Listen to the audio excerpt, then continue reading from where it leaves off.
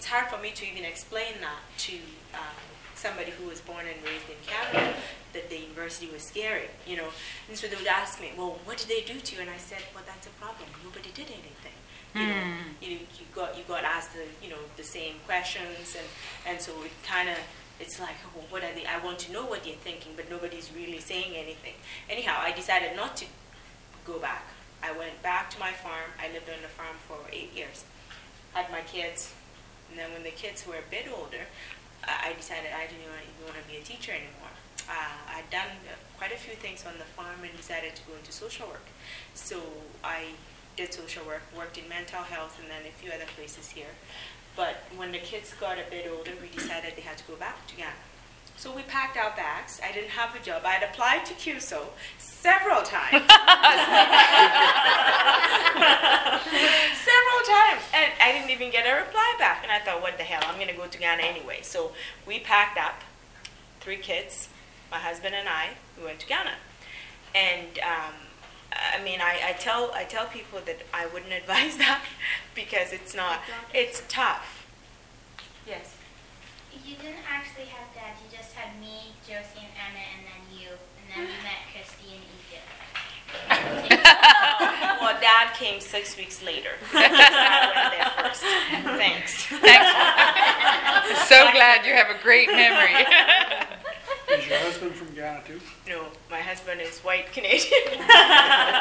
Again. Yeah. But his parents worked for CEDA when he was a kid. So he lived in Ghana for 3 years when he was a kid. His parents, there was a whole bunch of, these agreements that Canada has with different countries. Well, I think in Saskatchewan, every province had to pick a country that they would support, and Saskatchewan picked Ghana.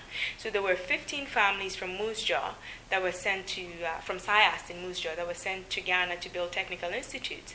And so his dad took on that job, and they set up the technical institute, and he was an electrical instructor for 3 years. And then they went back again in the 80s to build another one in Kumasi, and then they came back. So my husband is very familiar to Ghana. Actually, when I met him, he had moved back to Ghana. He was doing this part-time. He'd live in Canada 6 months and live in Ghana 6 months. And he was growing pineapples over there. That's when I met him. Anyhow, so we decided our kids had to go back to Ghana because I was born and raised there, and all they knew was Canada. So we went there, and the first 6 months was tough because I'd been here since '94. I'd gone to school here, and I had changed, but somehow I expected my community to be the same. Well, my community had also changed, and they couldn't understand me, and I couldn't understand them. It was a bit tough, and we bought a one-way ticket. And I always say that if I had bought a return ticket, I would have come back in 2 weeks. But my husband is very laid back. He was here for 6 weeks, and then later joined us. And at any time I call and complain, he'd say, "It'll be fine." And I said, "It won't be fine. Like, I've got 3 kids, I'm going crazy." But anyhow, finally he came there, and the kids started school. We decided that, this was going to be a full integration. There was nothing partial about it. We didn't put them in an international school, put them in a local school. And the thing was, my kids had always done French immersion here. We don't have French immersion in Ghana. Ghana was a British colony, so it's all English. But just with all the fighting that is going on around Ghana, there's a lot of West African Francophone people that have moved in. So you have a few French schools. So we decided, well, we'll put them in a French school. And the first day I took the kids to the school, they all cried. They all cried. I thought, well, it was either take them out, find an international school. But we thought, well, that would defeat the whole purpose of moving there in the first place, and we're not coming back. So we stayed. We hired a tutor for them because even though they had done French immersion here, they couldn't really speak. So we hired a tutor for a month, and then we let them go. And we decided, sink or swim. You guys go, and they did well. They're all fluently bilingual now. And my first job in Ghana, I sent out a whole bunch of resumes.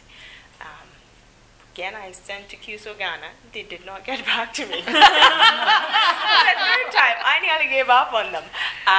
But then the International Labour Organization, they picked up my resume, and it was 3 months. Finally, the chief technical advisor calls me and says, okay, are you ready to start work? And I said, well, sure. When? Next week. She only gave me 5 days. So I started working with them. Then QSO Ottawa emailed me and said, there is this new project in Ghana, and will I be interested? And I thought, well, after all these years, they do actually Look at those resumes. Do read the mail. Yeah, I was surprised, And I always say that I have this whack belief. Well, it's not whack. I believe that, things do work out. Yes. They always do. They emailed me when my contract with the ILO was ending. I think it was 3 weeks to the end of my contract there. It couldn't have happened at the best time, So I wrote back and I said, oh, send me more information on this. And it was just what I wanted to do. I'd been with the ILO doing this elimination of child labor. So my job essentially was reviewing proposals from implementing agencies in Ghana. And then we send it to Geneva. They send it back and forth, and finally they approve it. And I was sick and tired of reading proposals. I was ready for actually being with women, being in the community. And this job comes up, and that was exactly what I was going to do. Now, I was in Accra.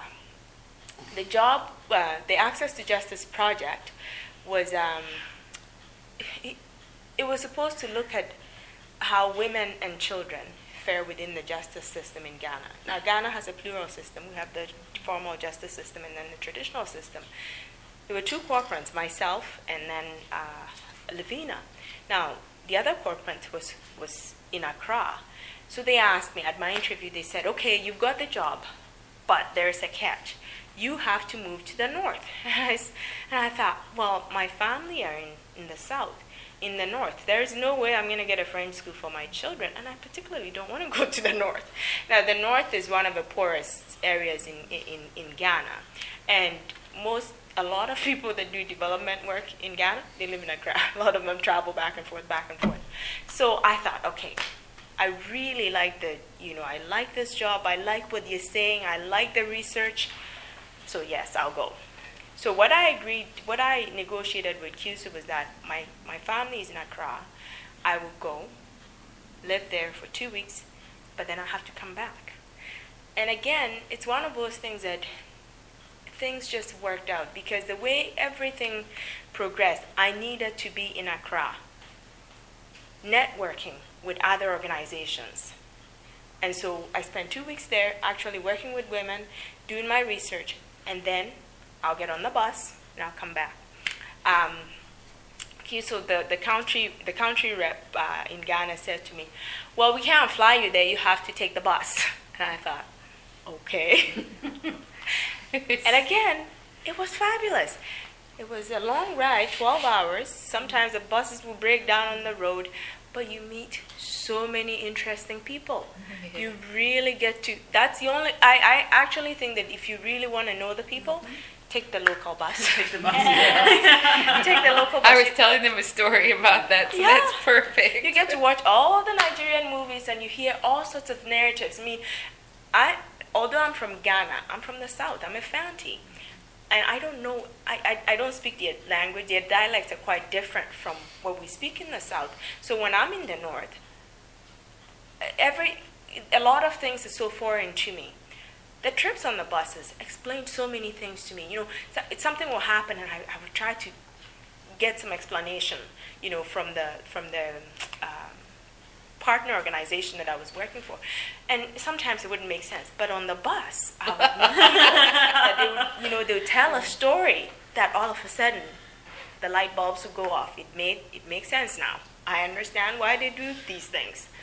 Anyhow, my job was supposed to be in all of the northern sector of Ghana, which was, upper east, upper west, and then the northern region. It's half of a country. So I did a lot of traveling around. And the tribes are all different, and the roads are really bad. I have to tell a story. You know, there was one time I was going from Upper East Region to Upper West. And on the Trotro, that's what we call them, the local buses, all the women had scarves. They were all covered. And I just thought, I mean, the Northern Ghana is predominantly Muslim. I just assumed, oh, they're all Muslim women. You know, that's why they're covered up. I didn't bother asking. Well, this is a 13-hour trip, even though it's not that far, but the roads are so bad, it takes 13 hours to get there. Well, halfway through the trip, I realized my eyelids were heavy. I wasn't sleepy, but it was just heavy. And I thought, wow, what's happening? All the other people looked okay, except I was just, you know, we stopped when they stopped in all small villages all the way. Well, we stopped in one village and we all had to, you know, get off the Trotro. And all the kids kept staring at me. And they were laughing, and I thought, oh, what are they laughing at? Didn't say anything. Well, when I got to my destination, there's a university there, and my cousin is a lecturer there. She picked me up, and she said, well, what happened to you? And I said, well, what do you mean? She said, you look red. My hair looked red from the dust. My eyelids, that was what was weighing down my eyelids. Was that because the roads are not tarred, right? I was red. She had a 1-year-old who, as soon as she saw me, she started crying. So I finally looked at myself in the mirror, and I understood why the kids were laughing. And I understood why all the women on the bus were covered. You know, they all looked fresh when they got off the bus, except me. I looked shabby. Anyhow. But, so, the research was fantastic. I mean, I found out things about Ghana that I didn't know in all the time that I grew up there.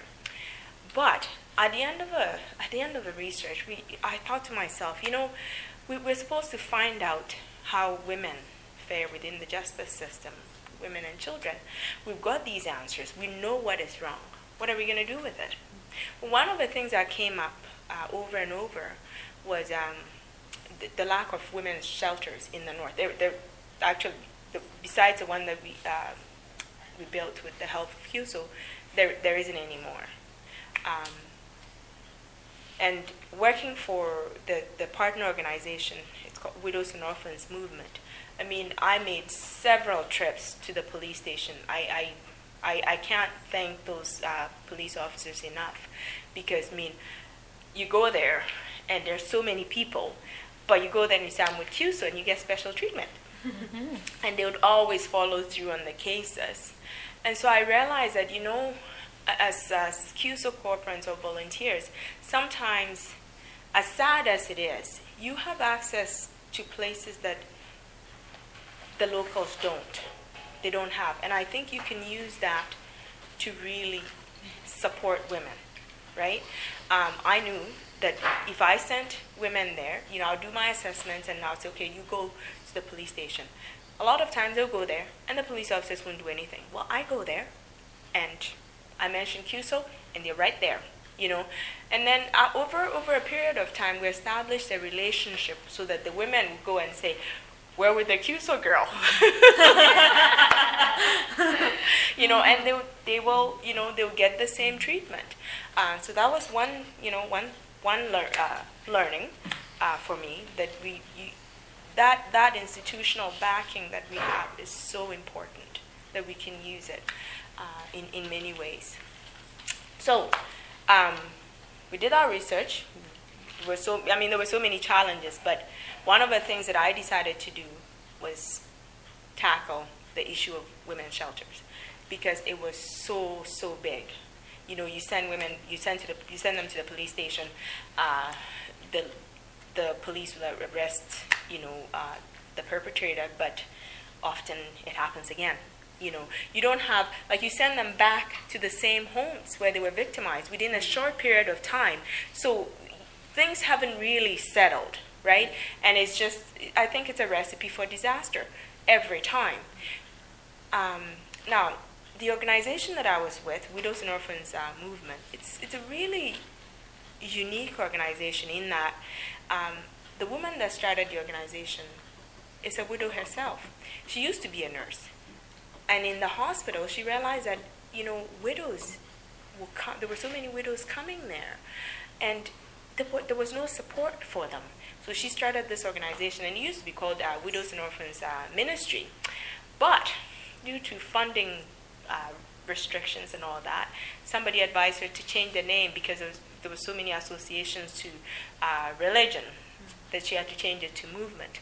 But what she did was, when widows came to her with, as victims of domestic violence or community violence, she'd take them in, she'd get the police to do what they have to do, whether it's arrest or mediation or whatever. But she also offered training. They learned how to weave baskets. They learned how to process shea nuts and make shea butter. And then they also bought, small parcels of land to farm. So some of them would grow peanuts. We call it groundnuts in Ghana. And then some of the women would have, a couple goats. She'd actually give them the goats. And then when your goat had a kid, you gave it to the next widow. And then it carries on. But the baskets, we call them bulga baskets, they sell very well in Ghana. The only thing is, in the north, they pay next to nothing for them. So I thought, okay, my trips to the south will come in handy. I decided to market the baskets, and that's how we're going to build this shelter. Well, when I said that, the director of the organization laughed at me. She said, there's no way you can build a shelter with these baskets. And I said, well, if I had her permission, I'd like to do a fundraiser using the fundraiser will be the platform to market what they have, showcase what they do in the north and some of the products that they have there. It would also be a platform for us to build our network, get to know people within the business community. There aren't that many businesses in the north, but in the south, you've got all your nonprofits, your big nonprofits, you've got businesses, you've got individuals, rich people that will give us the money. So this was going to be the platform. Well, the organization had no money to host an event. So my trips to the south, I went to the Canadian High Commission. I asked the director of CUSO, the country rep, and I said, well, I need a venue to have a fundraiser, and will you help me? And he says, well, I don't know how to do it. And I said, well, if I have a letter, I want him to sign a letter for me, and I'll go to the Canadian High Commission, because he's just supposed to help Canadians in Ghana. So I went there. I went and I saw the head of CEDA, Archie, and I said, this is my plan. Will you help me? And I have to say this, a lot of corporates, I think it can be intimidating because the Canadian High Commission, sometimes, they don't mix very well with the rest of us. The diplomats, we're the nobodies. And so there isn't that relationship. And so a lot of my fellow corporates thought, there's no way you get it. And I said, well, nobody has ever tried, so we'll try it. And they gave me the venue, and they even provided the drinks. Because it was also publicity for them. Mm-hmm. Now, some of the diplomats that were there, they all back to Ottawa, and they recently invited me over there. Yep. Great. And they keep saying, well, you can talk people into doing all sorts of things. Mm-hmm. But they were really, really helpful. We had the fundraiser. We brought lots of baskets from the north, and then of course I marked up 100% because the widows will weave the baskets, but they have to buy the straw. There isn't enough time to go and pick the straw that they need to weave. So we have to buy the straw. They don't have the money to buy the straw. So what I ended up doing was, I'll give them the money to buy the straw. They weave the baskets. I take it back. I sell it. And then we keep the profit for the shelter. Or in cases where the widows have already, woven baskets, I buy it from them. And then I bring it to Accra, mark it up 100%, and we sell it. At the fundraiser, we sold all the baskets. Wow. We got Guinness Ghana to help. I think the marketing manager was the MC for the event. We had lots and lots of people helping. I mean, I think everybody that I approached with the idea liked it, and they were willing to help. the Canadian High Commission, what the staff also did was, they got to see different designs in the baskets that they don't see on the ordinary market. So they started saying, well, will you do basket parties? So they organized, and they all live in big mansions. Tupperware. They all live in big mansions. They have fabulous gardens. So they'll call me, and they'll say, well, I'm having a garden party. Will you bring basket? And I said, sure. So then I'll call the North, and I'll say, can you put it on the bus?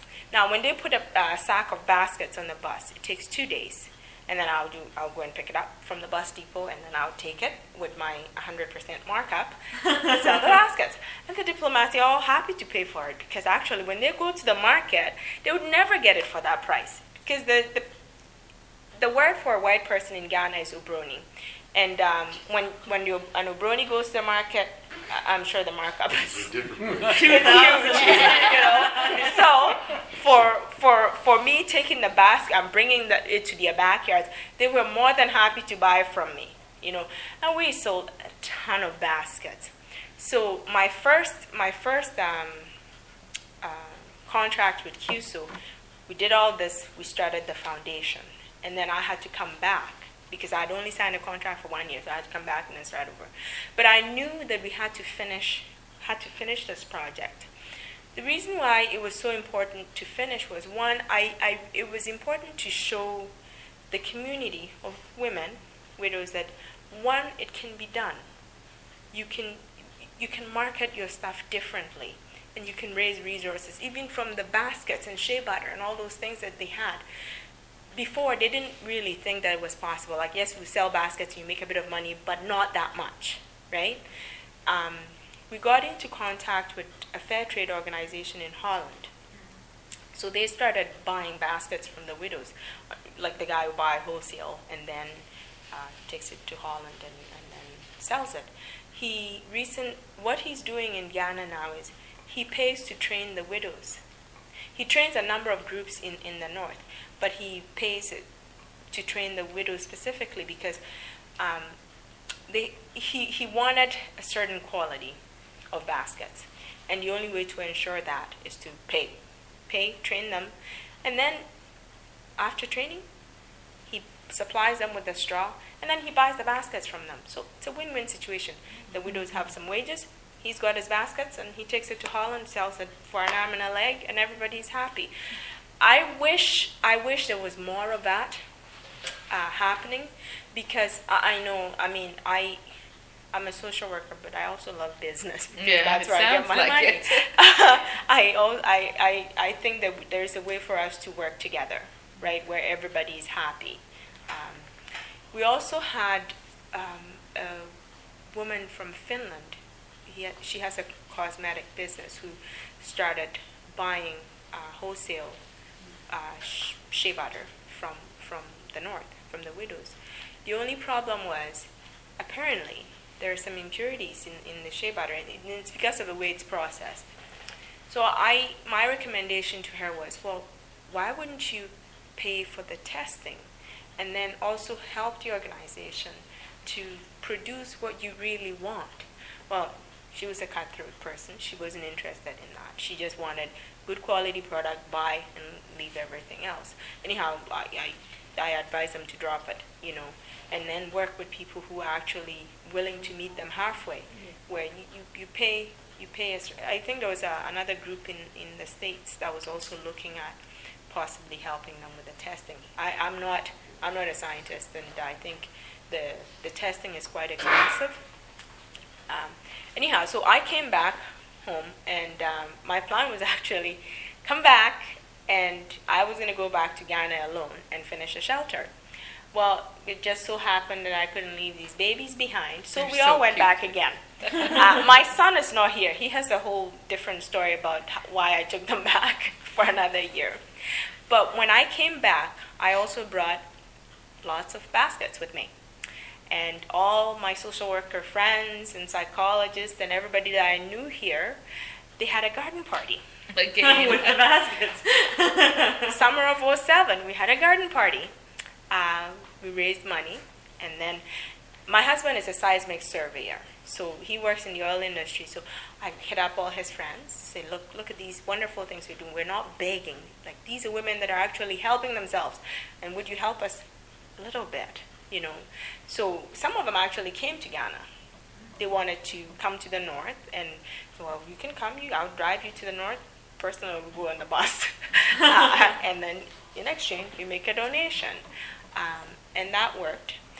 There's a group, North American Women's Association, the North Americans in Ghana have a group, and I was a member. We sell a guide to Accra. It's called No Worries. And I was selling these books. And so wherever I sold the books, I will tell them about baskets too. So when the shelter was completed, they donated money to have it furnished. Wow. Since I sold so many books. And then I think it was 2008, April or something, we opened the shelter. The only thing that kind of saddens me, and I think it's a problem whenever we look at building capacity and empowering women. When we first thought of the idea of the shelter, actually the director of the organization wanted a car. And I said, well, what would the car do for you? The car wouldn't do anything. So I discussed with her, I thought, you know what, there is a plan. If you have this shelter, not only will it serve as a place for, a safe place for women, but the shelter can be designed to do a number of things. You'd have your shelter, you'd have a place to train women, and then you can have a storefront to sell your baskets. Now, my husband is a civil engineer, so I went to him and I said, would you design a shelter for us that does these things, right? Yeah. You tap into everybody. I always say, well, at the end of it, you have no friends, but so he designed it in such a way that you could actually build this place in 3 phases. The shelter was important.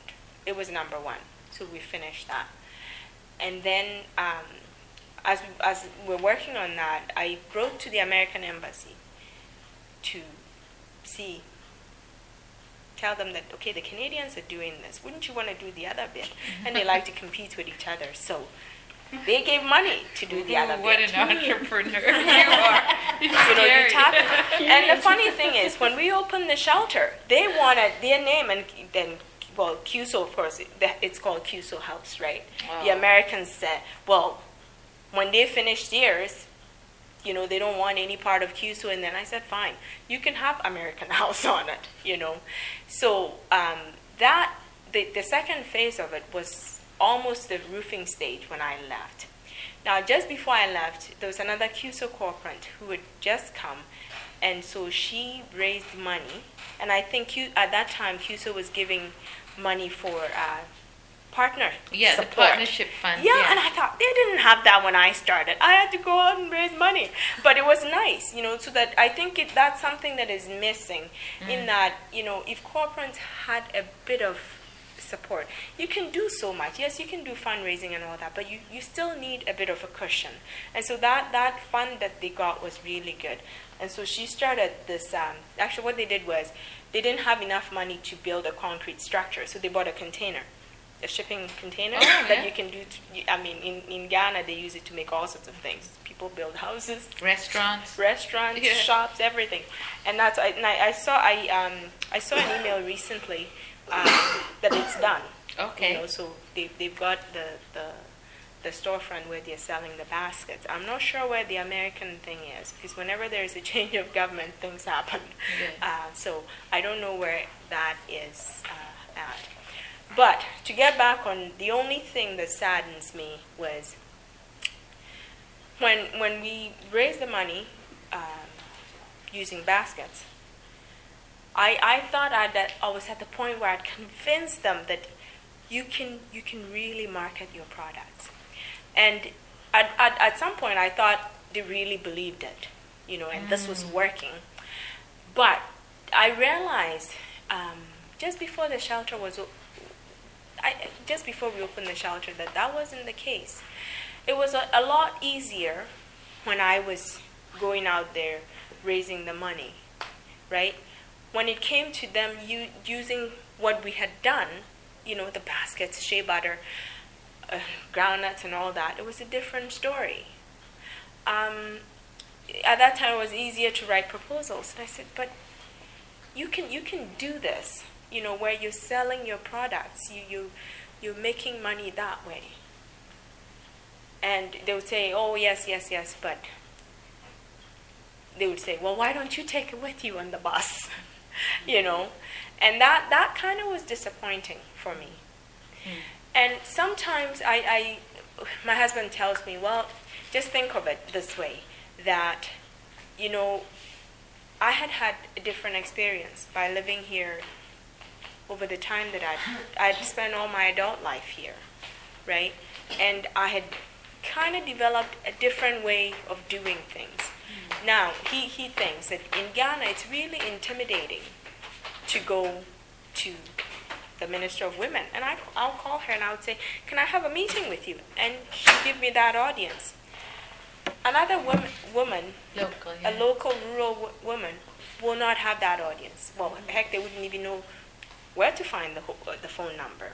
So sometimes I would like to think that maybe that was still intimidating enough that they weren't able to access places where I could access because of QSO.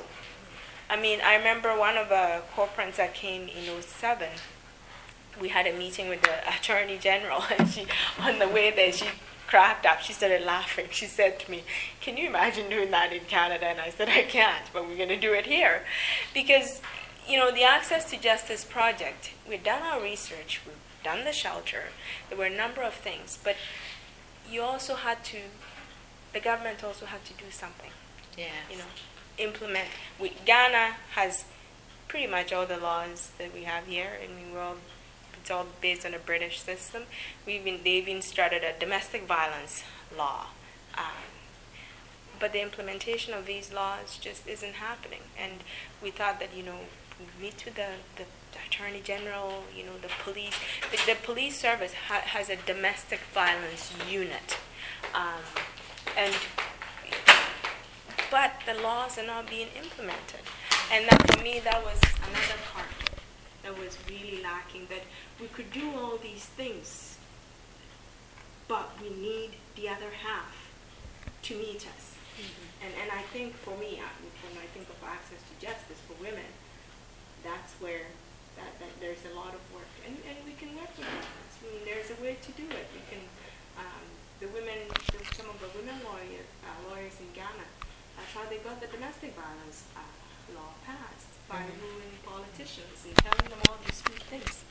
Anyhow, now I'm back here and I work for a women's organization. I work for International Women of Saskatoon. And again, I'm doing the same thing, building capacity of women to find employment. Wow. Thanks, Edith. That was a great story. Thanks a lot. Thank you. Thanks. I recorded that. She tells me after.